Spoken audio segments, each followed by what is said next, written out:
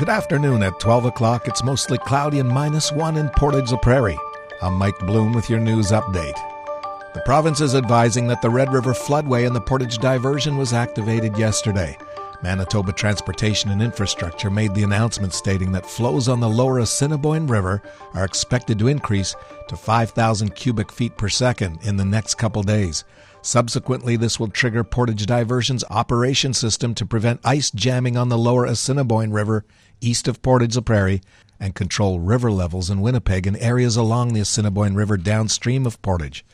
The Portage diversion gates were opened yesterday to clear out ice in the diversion channel in preparation for operation. The forecast peak flow of the Red River at the floodway inlet with forecast precipitation is estimated to be between 45,000 and 57,000 CFS. Standard operating procedures for the Red River floodway gates require river ice to be broken up and cleared upstream of the floodway inlet. You can check out the full story at Portage Online. The provincial and federal governments are investing in modernizing the provincial animal health laboratory information management system. Here's Portage Online's Noah Fuchs with more. Federal Agriculture and Agri-Food Minister Marie-Claude Bibeau and Manitoba Agriculture Minister Derek Johnson announced the $2.2 million investment which will improve the computer-based program. LIMS collects and reports test results for producers, vets, government partners, and more. The new version of LIMS will improve the provincial animal disease surveillance program and give the province more time to prepare for diseases by increasing the efficiency of diagnosing them. A vendor will be selected through a public process, with the $2.2 million investment set aside for purchasing, installing, and commissioning software and equipment. For the full press release, go to Portage Online. From the Portage Online newsroom, I'm Noah Fuchs. A doubly shocking announcement of the Agassiz Youth Centre closure in Portage came months after news that the Manitoba Developmental Centre is closing. A report was created for the Manitoba Government and General Employees Union by the Georgetown Newberry Group as to how this will affect Portage financially. The effects could ripple down to our housing market in the city.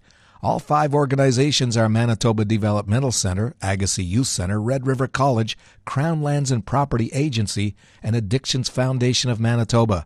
Will Falk is the former province's chief statistician and made the report. The impact is 457.7 person years of employment that are associated with paying those particular wages. They get paid, have deducted some income tax and some other things from their salary. They spend that in the community. There's an additional, we've estimated, 67 job person years that are associated with consumer spending.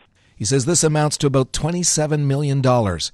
Falk adds the provincial government will get about $4 million from those wages, and the federal government and the local government in total get $10.1 million. He adds this is an underestimation, noting they only have salaries for the MGEU employees, and that doesn't include management salaries, and wages are also excluded. See more at Portage Online. Get the news as it happens. Download the Portage Online app to your smartphone today. Today, a mix of sun and cloud with a slight chance of flurries. Wind up to 50, and that'll gust up to 70 with a high of 3. Clearing this evening. Wind will gust upwards to 60, and that'll become northwest up to 40 late this evening with a low of -7. Wind chill -13 overnight.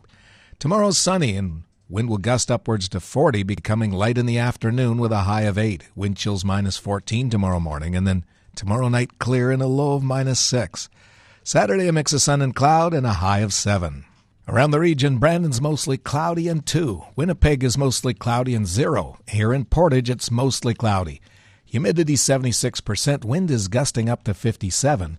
Temperatures -1. Wind chill -9. From the Portage Online newsroom, I'm Mike Bloom.